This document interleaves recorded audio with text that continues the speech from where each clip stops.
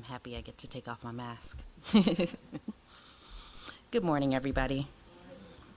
Today we have a reading from the first book of Peter, chapter 1, verses 1 and 2.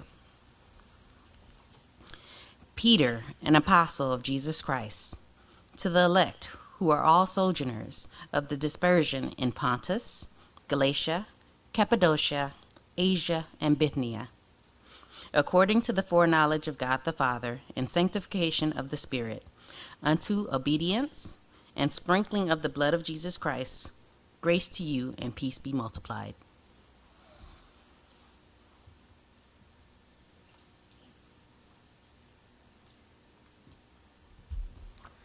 Yeah, it is nice taking off the mask. That's a good feeling. Good morning, everybody. Happy New Year. I wasn't here last week, so I didn't get to say that. So it's good to be back amongst the living. Thank you for your prayers and your concerns. Last year when I got sick, I was out for 4 days. I was just dead on the couch. This was one day, and I was better. So I think you guys are praying better is what that means. Praying harder. Want to invite our children to Children's Church. Kathy will meet you at the back. And as they go, let's open in a word of prayer. Lord Jesus, your wounds have paid our ransom. And Lord, we look forward to that date when hope comes to its fruition and prayer turns into praise. And that glorious day of your return when we'll see you as you are.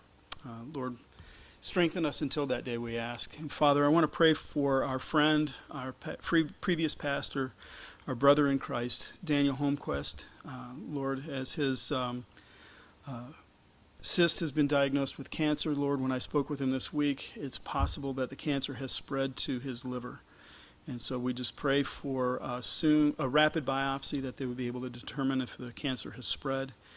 Thank you for miraculously opening opportunities for him to be seen very quickly and to start chemo soon. Lord, would you be with our brother and strengthen him in the inner man as the exterior is wasting away.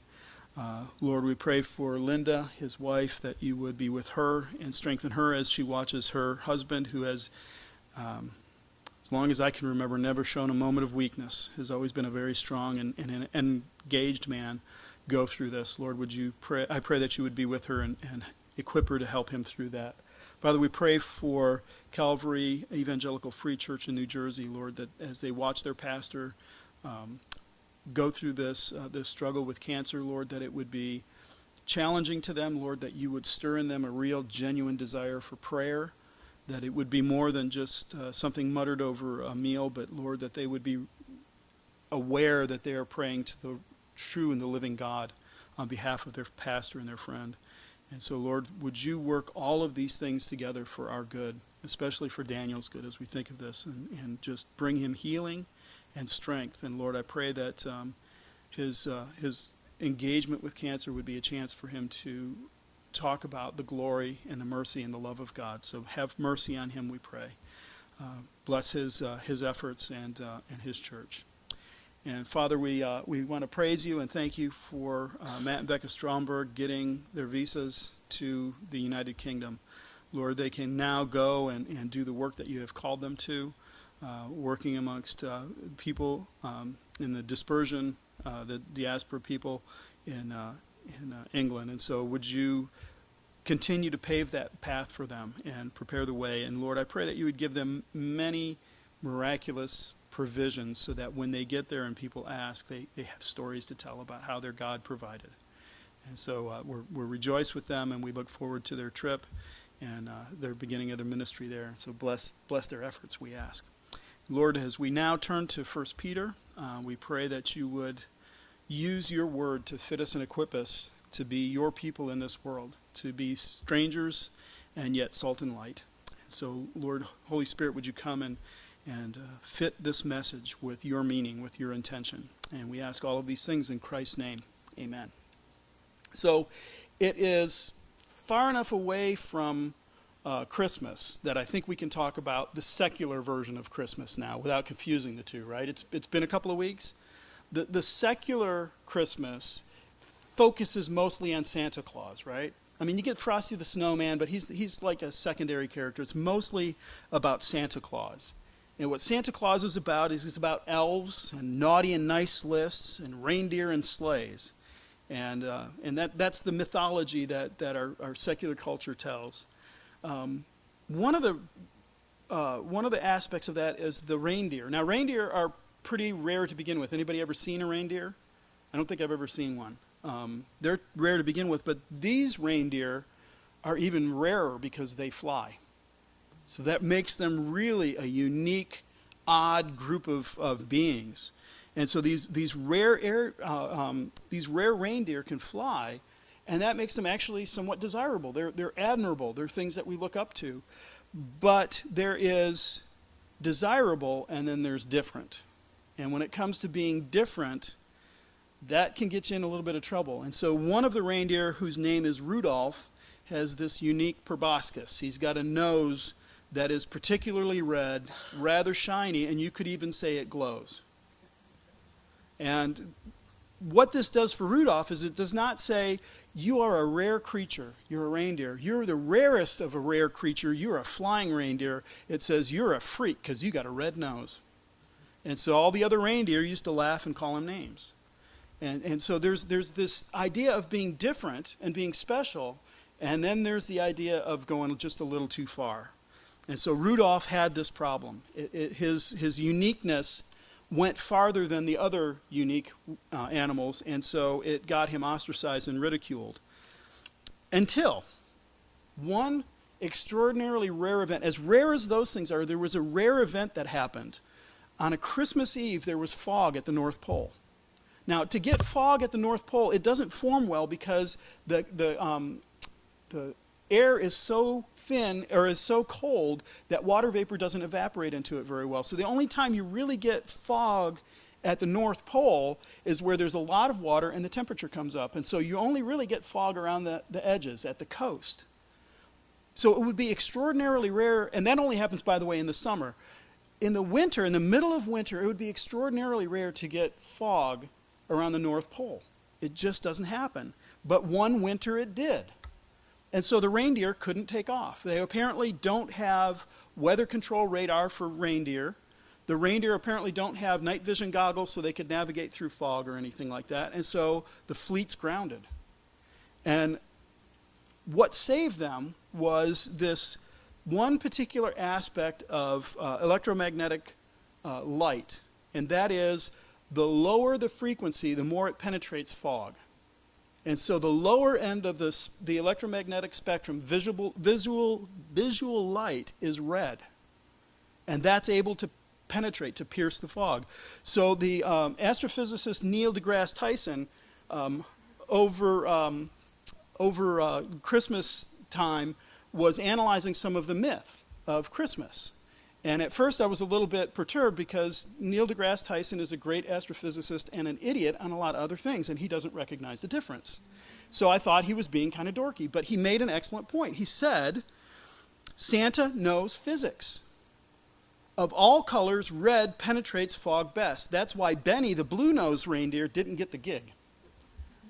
So there is something unique, something different about Rudolph that made him stand out and be ostracized and looked down upon until it wasn't, until the right time, and then it turned out to be the exact perfect thing that was needed at that point. And so I bring up the story of Christmas, the secular story of Christmas, and it's kind of funny and cute, and it's, built on commercialism and Coca-Cola and, that kind of thing. But it does tell an interesting story about how you can be a freak until you're not. Until it's necessary. And so when we begin this new chapter, this new preaching series, 1 Peter, as we begin to look at that, what we need to recognize is that we are red-nosed reindeer. As Christians, human race is unique on the earth. There is something different about us. We're not like the other animals. We can fly. We can go to other planets. We've been to the moon. No other animal has gotten even close to that. But as Christians in that group of unique beings, we stand out as freaks. And so I want you all to know, in a metaphorical sense, you all have red noses. Okay? We all have red noses, and it's going to be okay. So what Peter is going to tell us, the name of this sermon series is Hope in the Dispersion. And what it's going to tell us is that we are those kind of oddballs scattered throughout. And yet there is something admirable and right about us. And so what Peter is going to try to do through this book is give us hope for being freaks in the world, scattered throughout the world. Being the oddballs is not a bad thing. So let's start. We're only going to do the first 2 verses. There is plenty to cover here.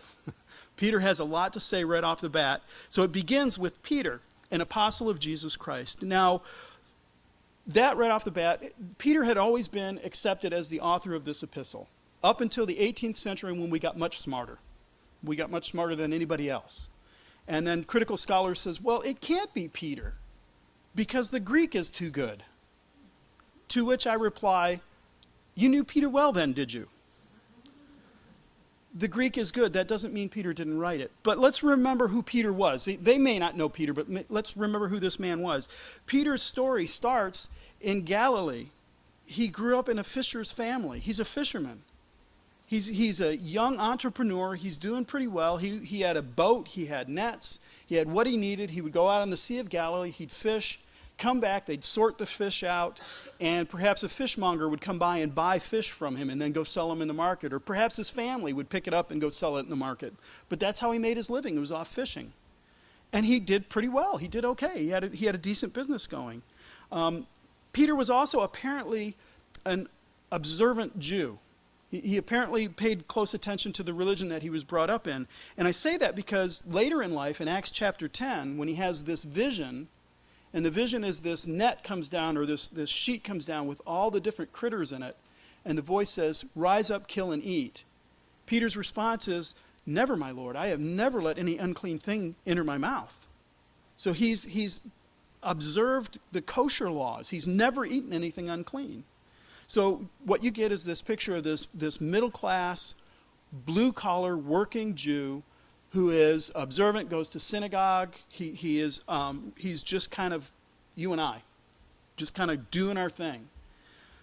Until he met Jesus one day. And then everything's different. Everything's very different for this man. Now he leaves his boats and his nets, and he travels with this itinerant preacher. And he is enamored of this man. He is so blown away by this man's kindness, his love, his teaching. He watches him heal people. He watches him raise the dead. There's a point where they're on the boat. Peter is a fisherman. He's been on the sea a number of times. The storm is so bad that they're fighting. They are worried they're going to drown. When suddenly he sees Jesus walk across this turbulent sea.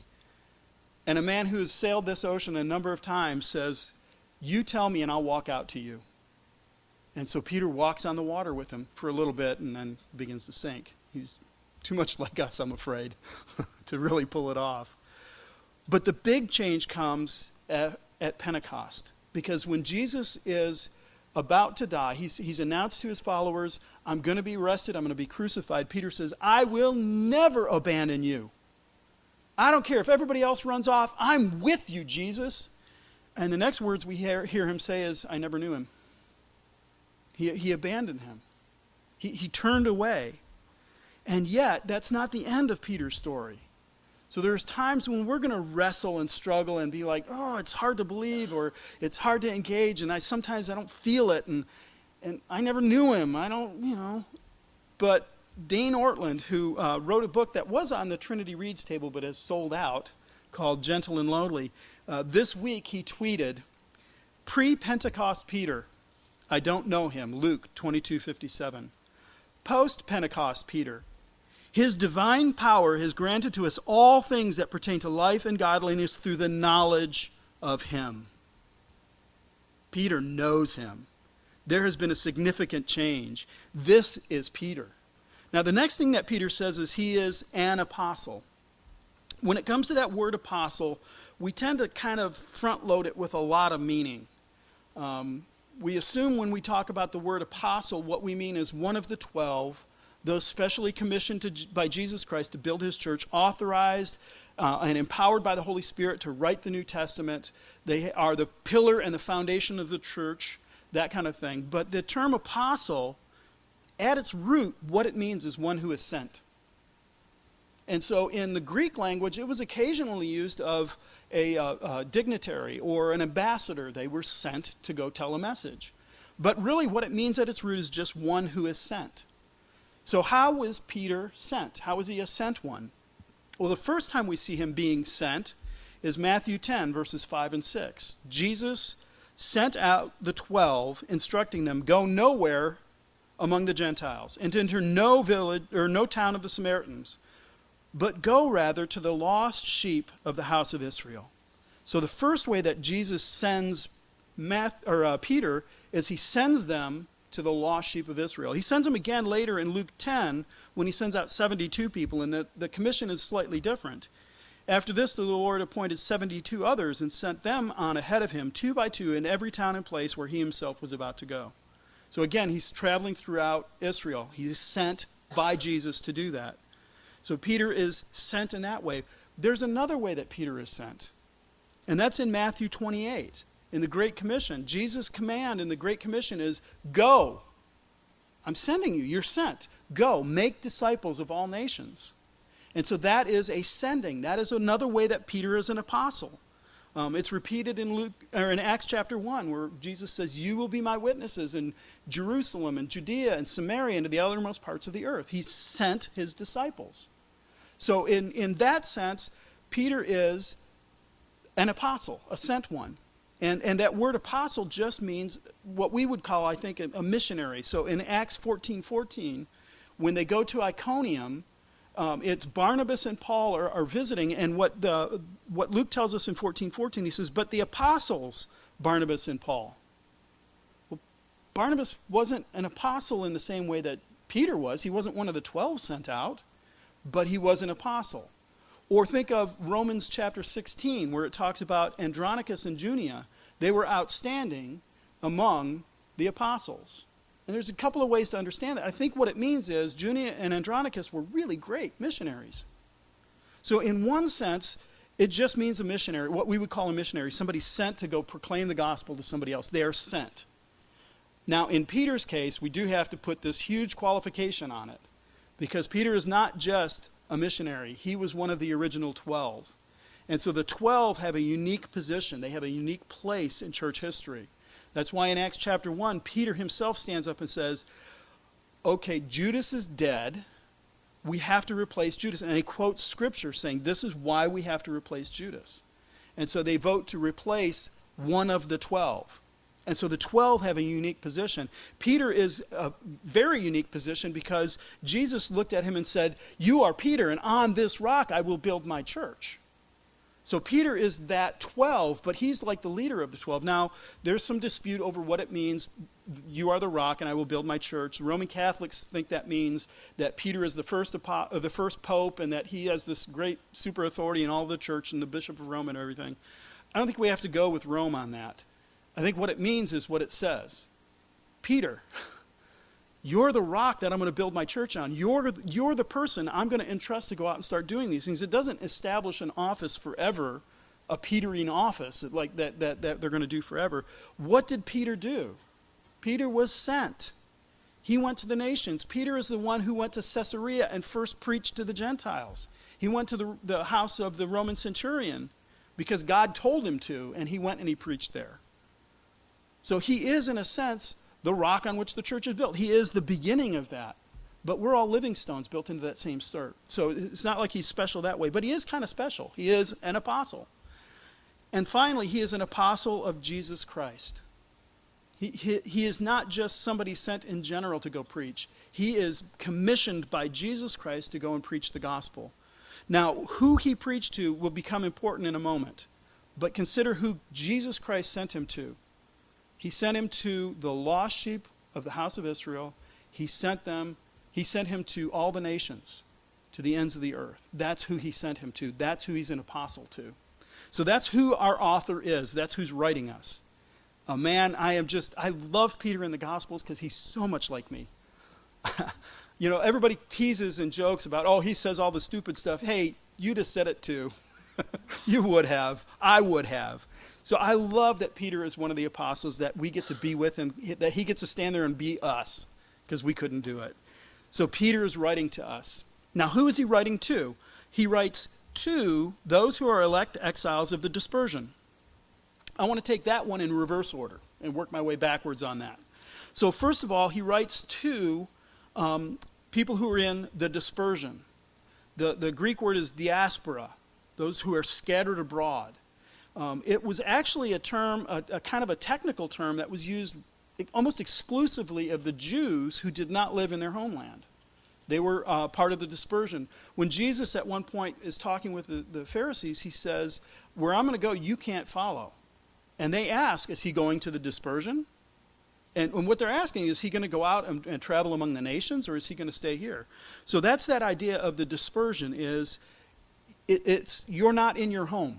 You're scattered abroad. You're scattered everywhere else. But this dispersion, he talks about the exiles of the dispersion. Now, I think exile is a poor choice for translation here. It's accurate. It's not a bad idea. I mean, we get what an exile is, right? But for me, when I think of exile in a biblical sense, I think of the exile, where Israel was swept away by the Assyrians because of their faithlessness to God, because their kings constantly worshiped false gods. And so God sent them into exile. I think of exile as when the Babylonians came down and took away the southern two tribes. They were sent into exile for 70 years to punish them for their wrongdoing. So in a biblical sense, I think exile is a poor choice because it's weighted in the idea that if you're in exile, you're in trouble. You're being punished. But for us, our king will never worship a false god.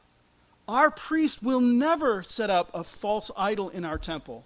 Our prophet will never tickle our ears with lies. It's Jesus Christ. He can only remain faithful. So in a sense, church, you can never go in exile. We don't have a homeland. There's not one plot of property in the world that we say this belongs to the church. So we can't go into exile that way. So I don't think exile is the best choice. I think another way of saying it might be sojourners. But that's not a word we use very often. When was the last time you used sojourners in a sentence?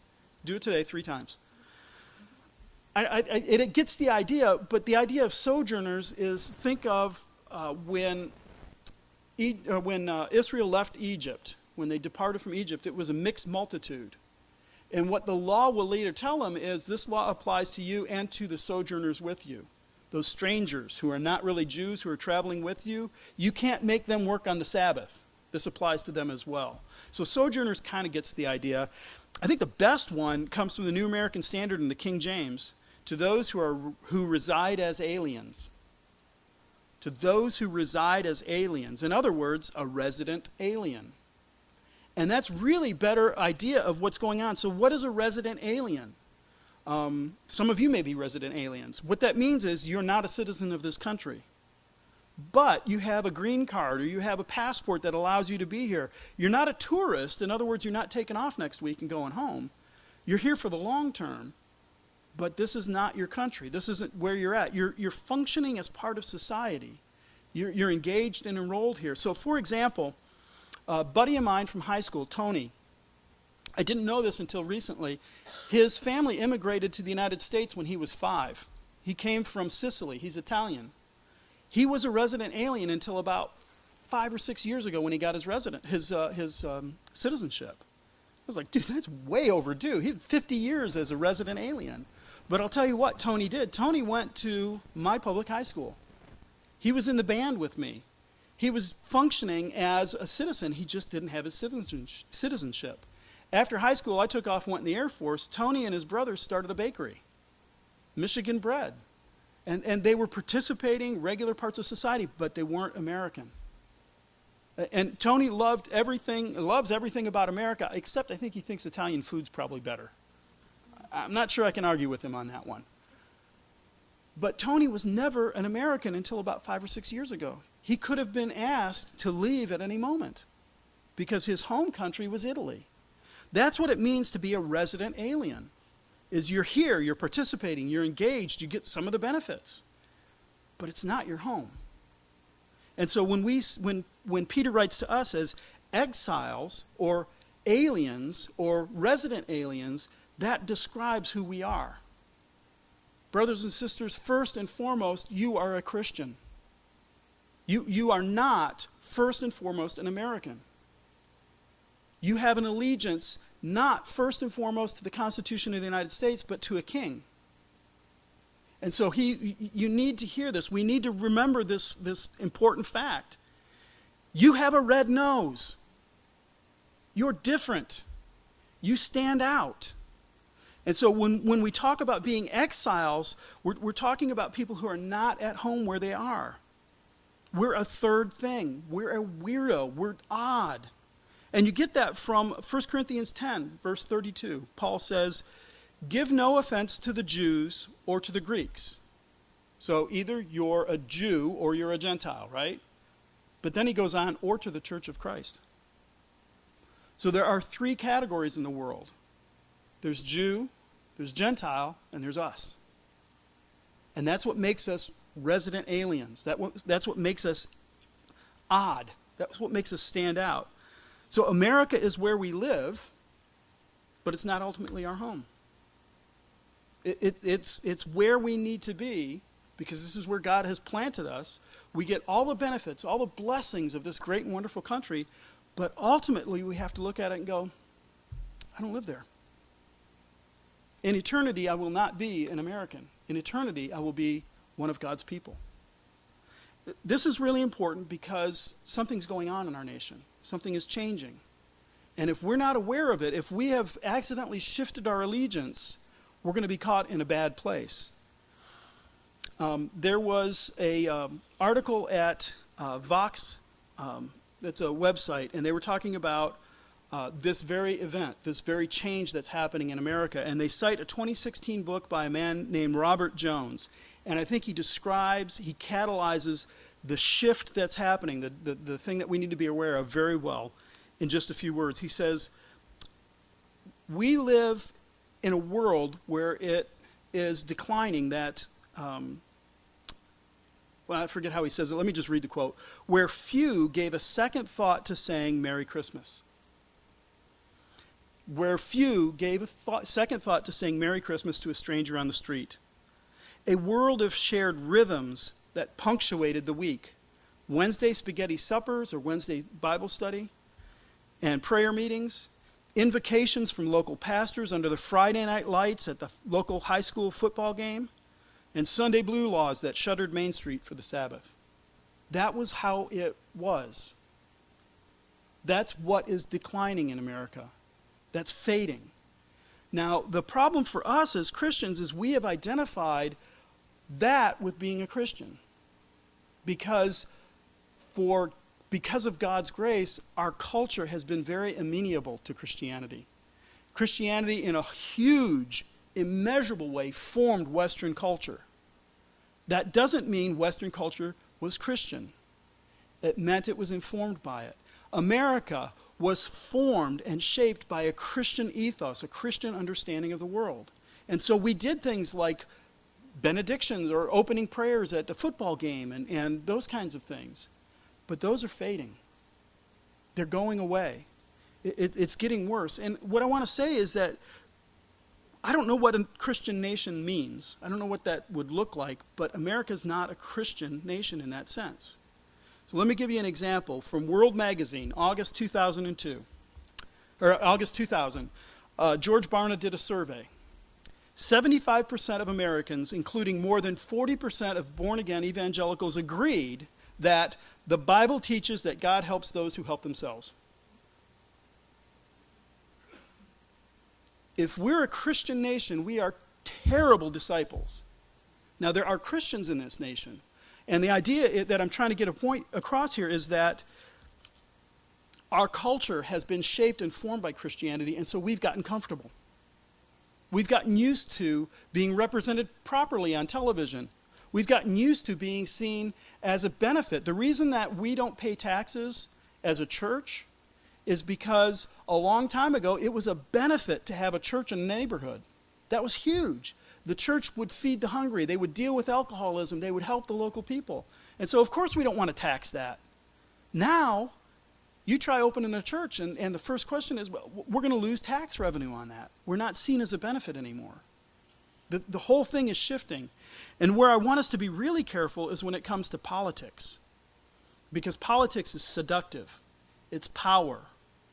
And so, for example, at a December 19th political rally, Donald Trump Jr. said, and I quote, "We've turned the other cheek." And I understand sort of the biblical reference. I understand the mentality, but it's gotten us nothing, okay? It's gotten us nothing while we're ceded ground on every major institution of our country. Donald Trump Jr. is saying, we tried the Christian thing, turn the other cheek, it doesn't work.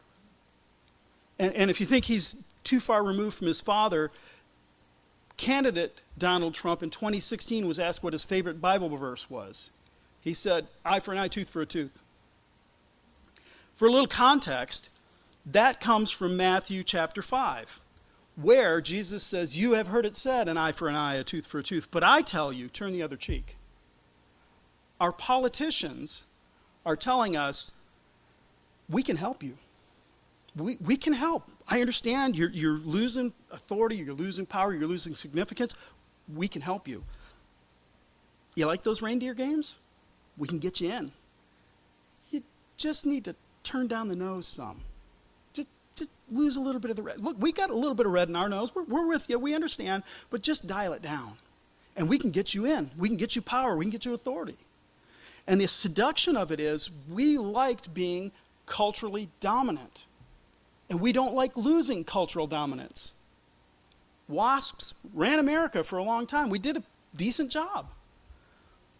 But recently, when they did the census, they found out that white is no longer the predominant category for America anymore. We've dropped below 50%, and now the minorities make it up. That's who we are as a nation. We've seen for the first time ever since they've been recording it that most people in America do not find church as significant, or church or religion as a significant thing. We've become a less religious nation. Evangelicals are on the decline. Actually, it's confusing because we're not declining, but I saw a survey where there were Jews, Muslims, and not Hindus, Buddhists who said they were evangelical Christians, or evangelical. I don't even know what that word means anymore. But folks, what we've been used to is fading. And so this is why Peter is extraordinarily important for us. You are exiles of the dispersion. It had become very comfortable in the West to live that way, but the West is moving. It has shifted. And so we need to make sure that we don't get caught in that shift and stand our ground. The biblical sexual ethic is sex is confined, it is built, it is intended for a marriage covenant between a man and a woman. That's what sex is supposed to be. Our culture now says sex is whatever you want. Marriage is between any two people. Don't wait for two to last too long. It's going to be 3, 4, 5. They have redefined what marriage is. The church can never do that. We have a biblical explanation of what it means. Our nose is going to grow more red. It's going to stand out. We're going to look more like freaks as we stand on the Bible in this important moment. Now, put yourself back in Peter's day. Peter was a believing Christian in the Roman Empire. You want a culture that was less, you couldn't find a culture that was less Christian. And so it was important for him to write to these people and say, you are exiles of the dispersion. And so we are feeling that now more and more. That's why 1 Peter is going to be really important to us. How on earth are we supposed to do this? How can you stand against this? What hope do we have to resist the prevailing tides of culture? Well, it's that last word that we haven't talked about yet. You are elect exiles of the dispersion. You are elect. Let me use that to launch into the next verse then. We are elect according to the foreknowledge of God the Father. What we're talking about here is that God has known us from before the foundation of the world. He has said, here are my people. These are the ones that I'm going to redeem. These are the people I'm calling to myself. Here are my people. And so now what Peter reminds us is, that's who you are. That's what makes you an exile. That's what puts you in the dispersion, is you're not like anybody else. You're called, you're chosen, you're elect. and it's according to the foreknowledge of the Father. Now, there are different Christian traditions in how to understand election and foreknowledge. One of the ideas is God looked down the corridors of time and he saw who would believe in him, and therefore he chose them. I don't think that's the best answer. For me, I think of John the Baptist. Did John the Baptist in the womb hear and believe a gospel? Well, no. But when Mary's voice rang in his mother's ears, he leapt for joy. He was foreknown. He was predestined. He was chosen. He was regenerate somehow in the womb. It's odd, but it happens. And so when we talk about foreknowledge, we're saying God has known beforehand who he would save. He has always carved out his people throughout the history of the world. And that's what the whole Old Testament is about. Is we can look at what was going on in Israel. There were faithful people in Israel and there were unfaithful people in Israel. And as the nation swapped from king to king, things changed. And yet Elijah could say, I'm the only one. And God would tell him, no. There are 500 who haven't bowed the knee to Baal. I've reserved them for myself. So the first thing that we're told is that we are elect exiles in the dispersion according to the foreknowledge of the Father. God has chosen you. You can stand. It's doable. You have this entire work of God on your behalf. He is working together to get you through it. And it's not just God the Father. This is proper Trinitarian theology here. The foreknowledge of the Father in the sanctification of the Spirit. So the Father has chosen you. He's foreknown you. And what's he doing for you now? The sanctification of the Spirit. That word sanctification comes from Latin, from originally a Greek idea, that kind of thing. The word is sanctus. And what sanctus means is holy. And so to be sanctified means that the Holy Spirit is working within you because God has chosen you. He's foreknown you. He's working within you to make you holy. And what we know from the Scriptures is what that means is he's conforming us to the image of Jesus Christ. So can you stand as an exile in a culture that is increasingly drifting away from you? Can you stand if you know that God has foreknown you? He has chosen you from before the foundations of the world. He has sent his Holy Spirit and has sealed you and is working actively. He's conspiring against you to make you holy, to transform you into the image of his Son. Can you stand? Can you have hope in this dispersion if that's what God is up to? And then where are we going? What will we get to? Well, the last part is in the sanctification of the Spirit for obedience to Jesus. For obedience to Jesus. That's where that political statement of, hey, we tried to turn the cheek thing doesn't work. You got to abandon it. No, we're called, we are chosen from before the foundation of the world. We're sealed in the Holy Spirit for obedience to Jesus Christ. And so when a politician, and I don't care which politician it is, I picked on Trump just because it was an easy quote. The Republicans or the Democrats will tell you the same thing. Look, all you got to do is just give up this idea that, just let women choose if they want to have a baby or not. That's all we're asking. And if they choose not to, then we'll just kill the baby. But it's okay. Just give up on that and join us and we can make everything better. No, we are called to obedience to Jesus Christ. That was the Great Commission, wasn't it? Go, make disciples, teach them to obey everything I have commanded you. That is what it means to be an exile. That's what it means to be a sojourner, a resident alien in this world, to obedience to Jesus Christ. How are you doing with obedience to Jesus Christ? This is where I get a little uncomfortable and look a little squirmish. I'm not so great at it sometimes. I miss the mark. That's why Peter doesn't put a period there. The next thing he says is obedience to Jesus Christ and for sprinkling with his blood. This is a richly Jewish image, is to sprinkle the blood on something was to make it holy, to sanctify it. When Moses had the tabernacle built and he brings the book of the law in and all the articles, the next thing he does is take some hyssop and sprinkle blood all over everything. That was a picture of what Jesus has done for us. He called us to obedience, and he knows we're not going to do it just yet. We're going to miss it. Even with the sealing and the work and the conspiracy of the Holy Spirit working in us to make us that way, we're still going to miss the mark. And so what he does is he comes and he sprinkles his blood on us and says, you're clean. You're different. You're mine. So it is for, according to the foreknowledge of God, by the sanctification of the Spirit, for obedience to Jesus Christ, and to cover all of that, the sprinkling with his blood. This is the calling that we have, brothers and sisters. This is what we are called to be in this world. Not Jew, not Gentile. The Church of Jesus Christ. That's who we're called to be. The good news is we have all of this conspiring to work on our behalf. God is working to do that in us, to accomplish that.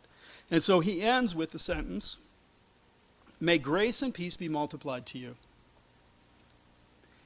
That kind of feels perfunctory. When you're reading through the Bible in a year and you get to the epistles in the New Testament, you hear it so much you just kind of glaze over it. Don't glaze over it. This is an actual wish on Peter's behalf for us. May grace and peace be multiplied to you individually because of the foreknowledge of the Father, because of the sanctification of the Holy Spirit, because of the sprinkling with Jesus' blood. May peace and grace be multiplied to you in the dispersion as freaks. Don't be ashamed of that red nose. They'll laugh and they'll call us names. But that red nose will ultimately have a purpose. Jesus told you, you are salt and light to this world. There is something freakish about Christians and the love they have for each other, the love they share to the world, the hope that they have in the light of diminishing cultural significance. You are salt and light to the world. Our nose may not be needed yet. It's not foggy on Christmas yet. When it is, we'll shine like a beacon. We will be the light that you don't hide under a bushel basket. But in the meantime, let's continue to obey Jesus Christ in all of this. Be suspicious of politicians who promise us everything. Be suspicious of advertisers who promise us happiness. Be suspicious of anything that's going to take us away from who Jesus Christ is. And that's what Peter's going to do in the rest of this book. He's going to fit us for that. He's going to equip us with that, or for that mission. And so, Lord, we need it. We really do. Let's go ahead and close in prayer.